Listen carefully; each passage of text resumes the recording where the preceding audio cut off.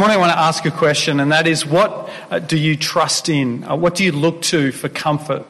Where do you go to for strength? When I was in high school, I trusted in my academic results, in year 12 in particular, to make me look good, to get me into university so that I could get the degree, and then the job, and then the income and the money, and then hopefully that would enable me to attract a spouse and have kids. I trusted in my academic results at that stage of my life. So you can imagine how devastated I was when my academic results, my enter score, was nowhere near what I hoped it would be, and I didn't get into any of my university preferences. Bitterly disappointed. You would have thought I'd learned my lesson after that experience, but when I was a bit older and a young adult, now married, somehow able to attract someone despite the failure, I trusted in my ability to get a good job. I was a pastor at a big church, at a successful church, and to grow a big and fruitful ministry. So you can imagine how humiliating it was when, after just 3 years in this job, I burned out, was a kind of a complete wreck, had a major health collapse, and because I couldn't keep up the pace at this bigger and better church. Where do you look to for strength? Where do you look to for comfort? What do you trust in and rely on for comfort and strength? As we come to the text this morning, I want to paint a picture of the kingdom of Judah. We're going to be looking, by the way, at Isaiah 40. I think it was page 581. It'd be great if you have a Bible, whether on your phones or one nearby, that you can turn over to page 581 and ask the question, well, where did the kingdom of Judah, the people of Israel, look to for comfort? What did they rely on for strength? The context here is in the kind of 7th to 5th century BC, before Christ. And in this context, the kingdom of Judah was under threat from the Assyrians. And so where were they going to look to for comfort? Where were they going to look to for strength? Well, it turns out that they trusted in the empires of Egypt and Babylon to protect them from the kingdom of Assyria. So you can imagine how devastated they were when the kingdom of Babylon that they were trusting in and relying on ended up double-crossing them and destroying them, razing the whole city to the ground and carrying them off into exile. Where do we look to for comfort? Where do we look to for strength? I was reading the Weekend Australian, the magazine, just last weekend, and the cover story is a story with the title Saving Lola. And I want to ask the question, where do we as a culture look to for comfort? Where do we as a culture look to for strength? This is the cover story of the magazine, Weekend Australian, and it's written from a mother. And I want to read some of it to you from the start. She says, fentanyl kills 1 American every 7 minutes. Just take that in. Over 100,000 fentanyl overdoses were reported in 2022. This year's figures will be higher. It's a crisis of epic proportions, turning kids into zombies if they survive. Fentanyl is 50 to 100 times stronger than heroin. And if you have an addictive bone in your body, it gets you in its clutches, wrestles you to the ground, and doesn't let go. I know this because trying to keep my fentanyl-addicted daughter alive has become a full-time job. I'm usually pretty good at finding some light in the dark tunnels, but that persistent Aussie battler spirit has been sorely tested of late. Take one morning in 2021 when I received a call from Lola, then 33, begging me to come down to the Burbank jail to bail her out to the tune of thousands of dollars after she'd been slapped with felony charges for fentanyl possession with intent to sell. My flower painting and baby loving Lola went to private schools, including a stint at Loreto Kirribilli in Sydney. And she graduated with honours from the Otis College of Art and Design in Los Angeles. She is loved to pieces, was taught manners, and went on to become a successful artist. Where is it that people in our culture are looking to for comfort? What are we relying on for strength? I love that she points out that it was private schools. Loreto Kirribilli, there's a proverb that says something like, a man's wealth is his castle and people trust themselves safe and secure. Or not so for Lola.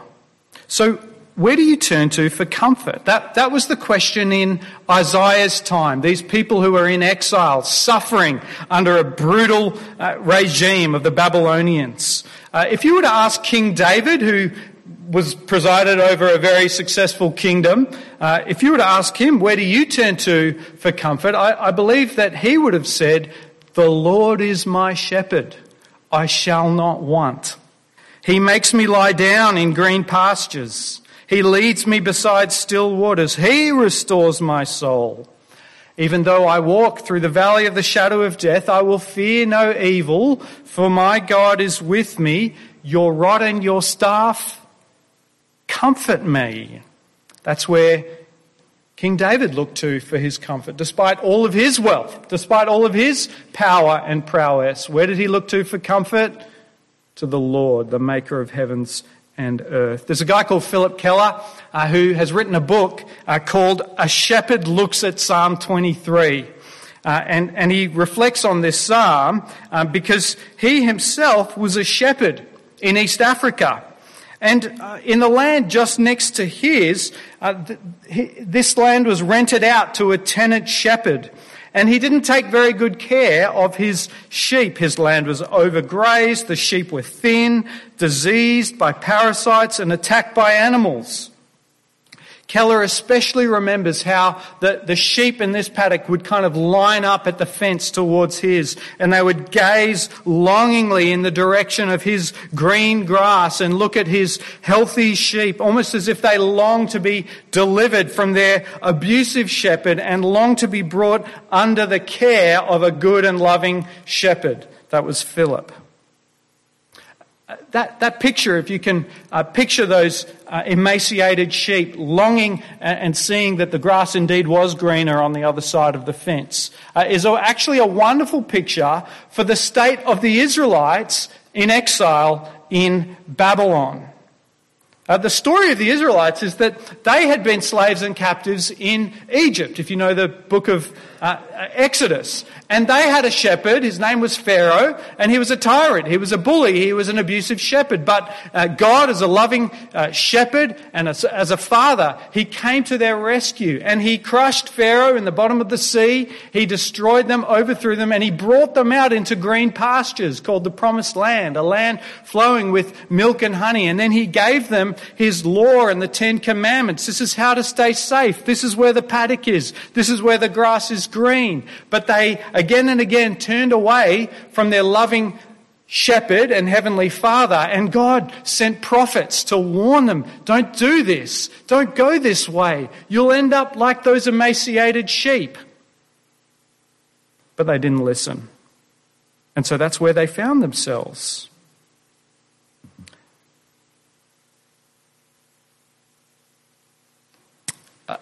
At this point in the 7th century BC, you can see up there in Isaiah's time, the prophet that we're looking at, 745 BC, they were living in the shadow of the Assyrian Empire.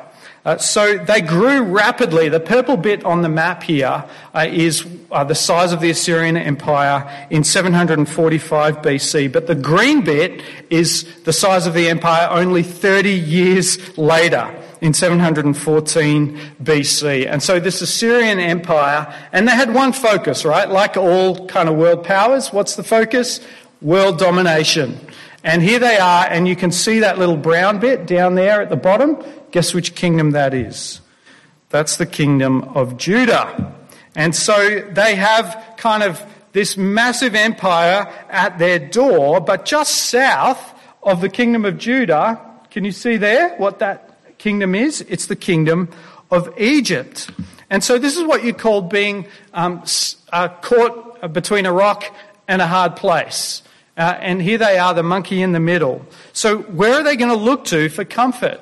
Where are they going to look to for strength? The Lord, the good shepherd who had delivered them already from the power of Pharaoh, Or are they going to turn back to Egypt, where Pharaoh was? Well, if you know the story, you know what they did. They didn't look to God. They looked to Egypt. God pleaded with them not to. If you know Isaiah chapter 30, verse 1, he says, "Woe to the obstinate children, to those who carry out plans that are not mine, forming an alliance, but not by my spirit, heaping sin upon sin. Those who go down to Egypt without consulting me, who look for help to Pharaoh's protection, to Egypt's shade for refuge." And then he says this, "But Pharaoh's protection will be to your shame." I mean, don't they remember Pharaoh? It's kind of a big story. We're thousands of years later and we remember Pharaoh. But here they are going to him for protection, going to him. He says, "Egypt's shade will bring you disgrace." And so it's just like the drug fentanyl, that kind of, and it's just like Satan himself, who kind of disguises himself a wolf in sheep's clothing, or the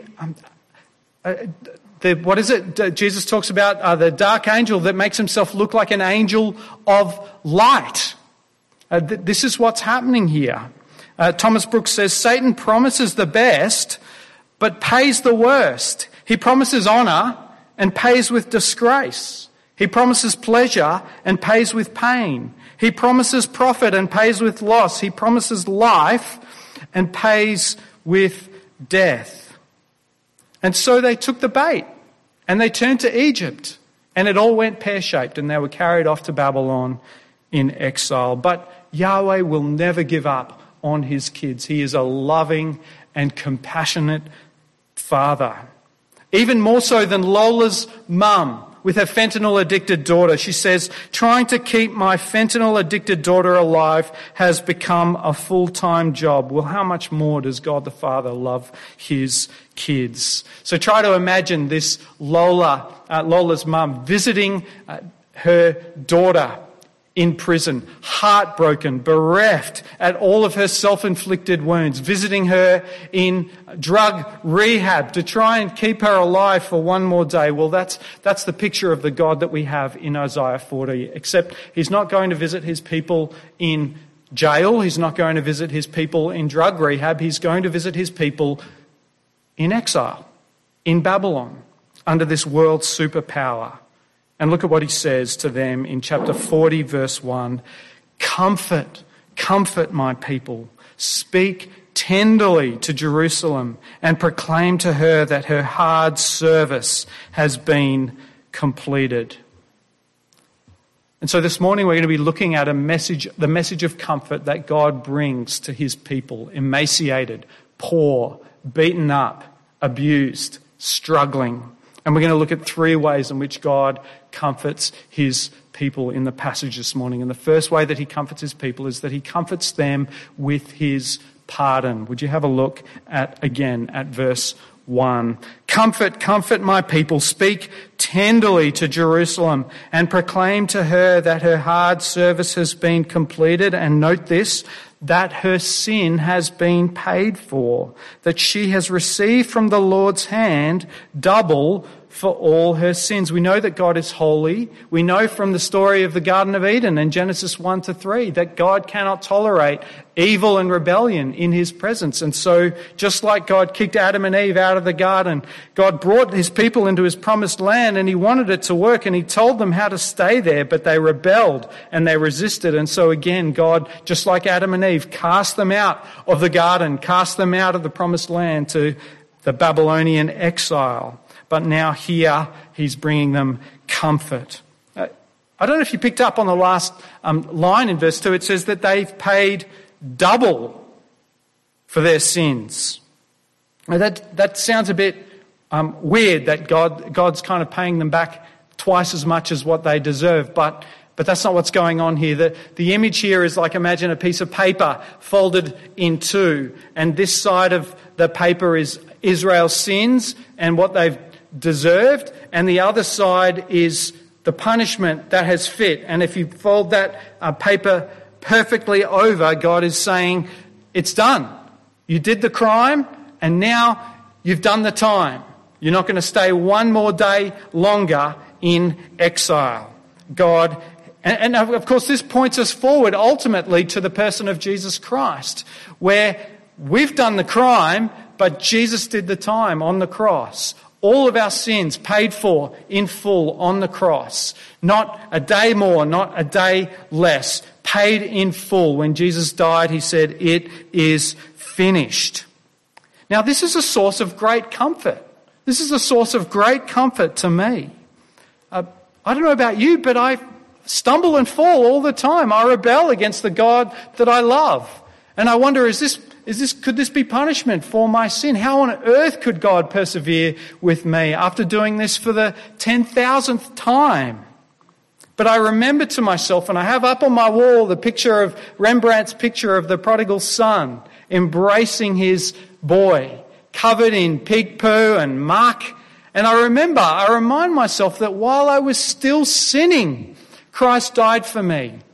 In other words, he didn't wait for me to clean up my act.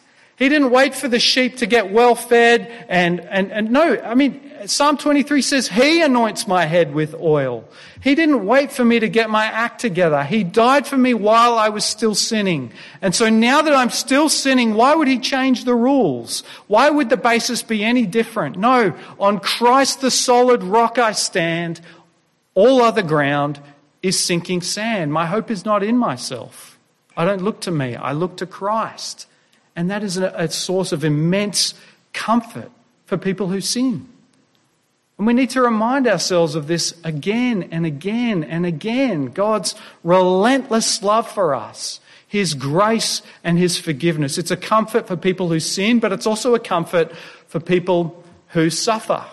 Many of us think, well, I've been going through my phone, looking at audiobooks on Spotify, and there's so much like self-help type things, which is like if you can just measure up, then if you can just perform, then you'll get the blessing, you'll get the goods, which is just another form of legalism and a terrible burden. And so when we stuff up, when we suffer, we sort of think, well, what am I doing wrong? I need to get one of them caught my attention. I don't know if it was like 10 steps to the perfect body, or I don't know, I can't remember what it was, but it was like, ooh, I think I need that. But it's okay, that was off the cuff. I shouldn't have said that. Whoops. But what I'm saying is it's just the burden of law that we have to kind of pull ourselves up by the bootstraps. And when we suffer, we instinctively think, well, I've done something wrong. I need to get my act together. But that's not how it works in God's economy. And so God's forgiveness, God's pardon is a great comfort to us when we suffer. And just one example of this is a guy, Horatio Spafford. In 1871, he was going to take a trip, a holiday with his wife and his 4 girls to America, but he had something that kind of kept him in England. So he just sent his family on ahead of him. And on the way from England to America, the ship sank, and the telegram arrived a few days later that all of 4 of his girls were dead and only his wife survived. Devastating. And so as quick as he could, he got on the next ship to arrive in America. And when he got to the spot where his daughters were sunk, he wrote his now famous hymn, "It is well. It is well with my soul." And I want you to hear the 3rd verse and the comfort that he had in his sorrow. He writes, "My sin, oh the bliss of this glorious thought. My sin not in part, but the whole is nailed to the cross, and I bear it no more. Praise the Lord, O my soul." Do you see the source of his comfort in his suffering and in his sorrow? It's the pardon for sin in Christ. So firstly, God comforts his people by his pardon. But there's more, verses 3 to 5. God comforts his people with his presence. Not only does our sin bring us a sense of guilt and condemnation, but it separates us from God, as we've already said. The way that this worked for the Israelites is that the dwelling place of God was in the temple. That was the house of God, in the Holy of Holies. And God could bear it no longer after warning them again and again that they kept on sinning. And so he allowed the Babylonians to come and to raze it all to the ground, and he removed them from his presence, a long way away in Babylon, away from the house of God, away from the temple of the Holy Spirit. And the problem for the Israelites was that they knew that they were a long way away from home. So if I go back to this map, you can see where the kingdom of Judah is, and then you can see by this stage the Babylonians had overthrown the Assyrians, and they were the world power. And you can see they were brought into exile here, from here where the temple was in Jerusalem. And between them and Babylon was a vast desert with high mountains and valleys and rocks and a huge chasm between them and the presence of God, which was then located geographically. And so now you understand the meaning of verse 3 in Isaiah 40 and God's people in Babylon, where it says, "In the desert, prepare the way for the Lord. Make straight in the wilderness a highway for our God. Every valley will be raised up, every mountain and hill made low. The rough ground shall become level, the rugged places a plain." To me, this is like the Old Testament version of the parable of the prodigal son, when the father runs out, when he sees his son from a long distance off, and he's bedraggled, and he stinks of pig, and he's smelly, and he's made a complete mess, and he's covered in shame. And when the father sees him a long way off, he runs out to meet him, and he throws his arms around him, and he covers him with kisses, and he cleans him up, and he says, "Bring the best robe and put it on him. Kill the fattened calf. Let's have a party and celebrate, for this son of mine was lost and now he's found. He was blind, but now he sees." This is the heart of the Father. First, the heart filled with compassion goes out to his people who are suffering with self-inflicted wounds, and then he runs out to save them and to bring them home. This is what we see in this story. And friends, this is the message of Christmas. This is why we're looking at this passage during Advent. The message of Christmas is God saying, "I'm coming to get you. I'm coming to save you. I've had enough. I want you to come home. I'm going to clean you up. I'm going to put you in the best clothes. I'm going to put a ring on your finger, sandals on your feet, and celebrate and party. I'm coming to get you." And of course, he did it when he came from heaven down to earth. Into the mayhem, into the muck, into the manger. Surrounded by shepherds, the last, the least, and the lost. The message of Christmas is, "I'm coming to get you." You know, I've reflected a lot on Ezekiel 34:11-12 over the last year or two, where God says, "I myself will search for my sheep, and I will seek them out. I will rescue them from all the places to which they've been scattered on a day of clouds and thick darkness." One of my repeated prayers is for all of the Lolas in Cottesloe. There are so many Lolas in Cottesloe who have been scattered on a day of clouds and thick darkness. And our prayer is that the Good Shepherd through us will go out to search them and to seek them and to save them in the name of Christ by the power of the Holy Spirit. This is the heart of the Father who comforts his people with his presence. I'm coming to get you. Finally, in verses 6-8, God comforts us with his promises. I don't know how much a thing New Year's resolutions are these days. They've grown a bit thin on me. Every year we make New Year's resolutions, and every year we break them. Every time we sin, we stumble, we fall, we make promises, and then what do? We break them.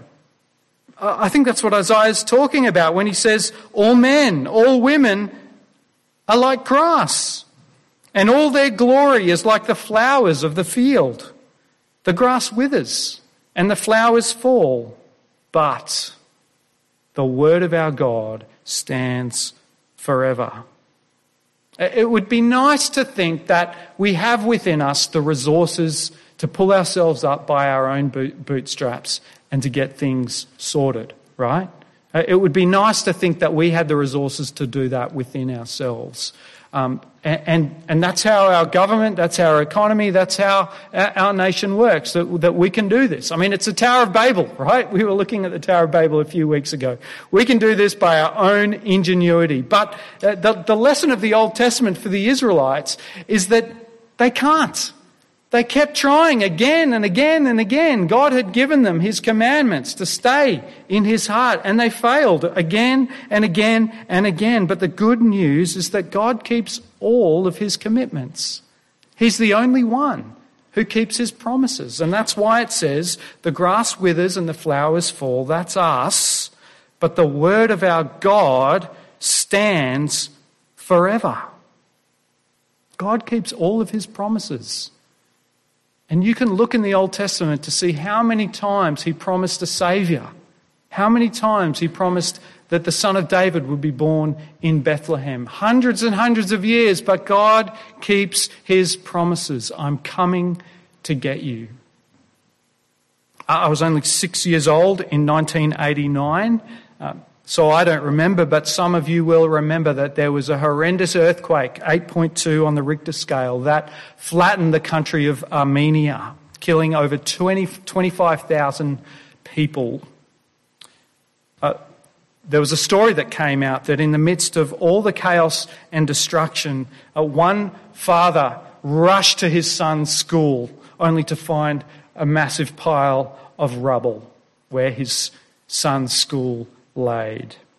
And so with a deep sense of dread, he went to the place where he knew his son's class was, which also was a pile of rubble, and he just began to hurl bricks and wood and rubble with all of his might.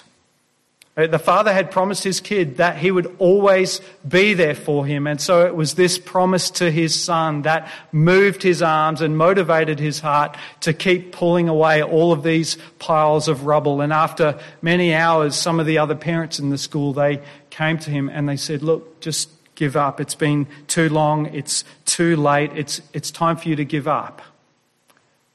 But he wouldn't, and he just kept on going. After several more hours, the fire chief came to him and he said, look, there are electric explosions everywhere. There are fires happening everywhere. This is far too dangerous for you to stay. You need to give up. But he kept on going for many more hours. Eventually they called the police in the area, and the police said, look, it's over. You're endangering yourself. You're endangering others. You just need to go home and leave it to us. But he kept on going for 8, 12, 24, 36 hours. And then in the 38th hour of digging, he pulled back a piece of rubble and he heard his son's voice. It wasn't long before he had his son in his arms and they were reunited. And the boy said to his father this. He said, Dad, I knew you'd come. I told my friends that you'd come. You promised me that you'd come. And you did it. Friends, that's the heart of the Father for you this morning. That's the message of Christmas. I'm coming to get you. I'm coming to save you. If you're under a pile of rubble this morning, whether it's your health, whether it's your relationships, whether it's your circumstances, know that the sovereign, almighty God of the universe says to you this Christmas, I'm coming to get you. I'm coming to get you. For the Israelites, it was that they were in Babylon under a massive world superpower with a great big desert between them. And God said, I'm coming to get you. At Christmas, the chasm was between us, between heaven and earth. But God, in sending Jesus, his son, punched a hole through that barrier and came to us in the baby Jesus. And he said, I'm coming to get you.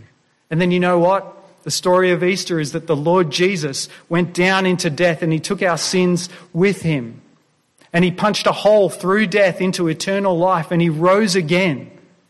I'm coming to get you. And the story of Pentecost is that he said, I will not leave you as orphans, but I will come to you. And he poured out his Holy Spirit. And now he says to us, I want you to be the hands and feet, the body of Christ, and to go out to the likes of Anjo in Compassion Australia, and to be the heart of Christ and the hands of Christ, and to say to the people who are in darkness, to the scattered sheep through the likes of Compassion Australia, Give Life, Wakambisi, your family, your friends, to be saying in the power of the Spirit, in the name of Jesus Christ, I'm coming to get you. Amen.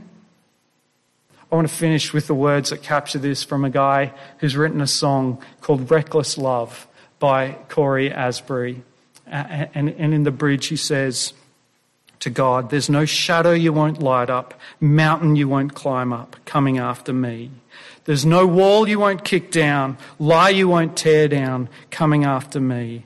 Oh, the overwhelming, never-ending, reckless love of God. Oh, it chases me down flights till I'm found, leaves the 99.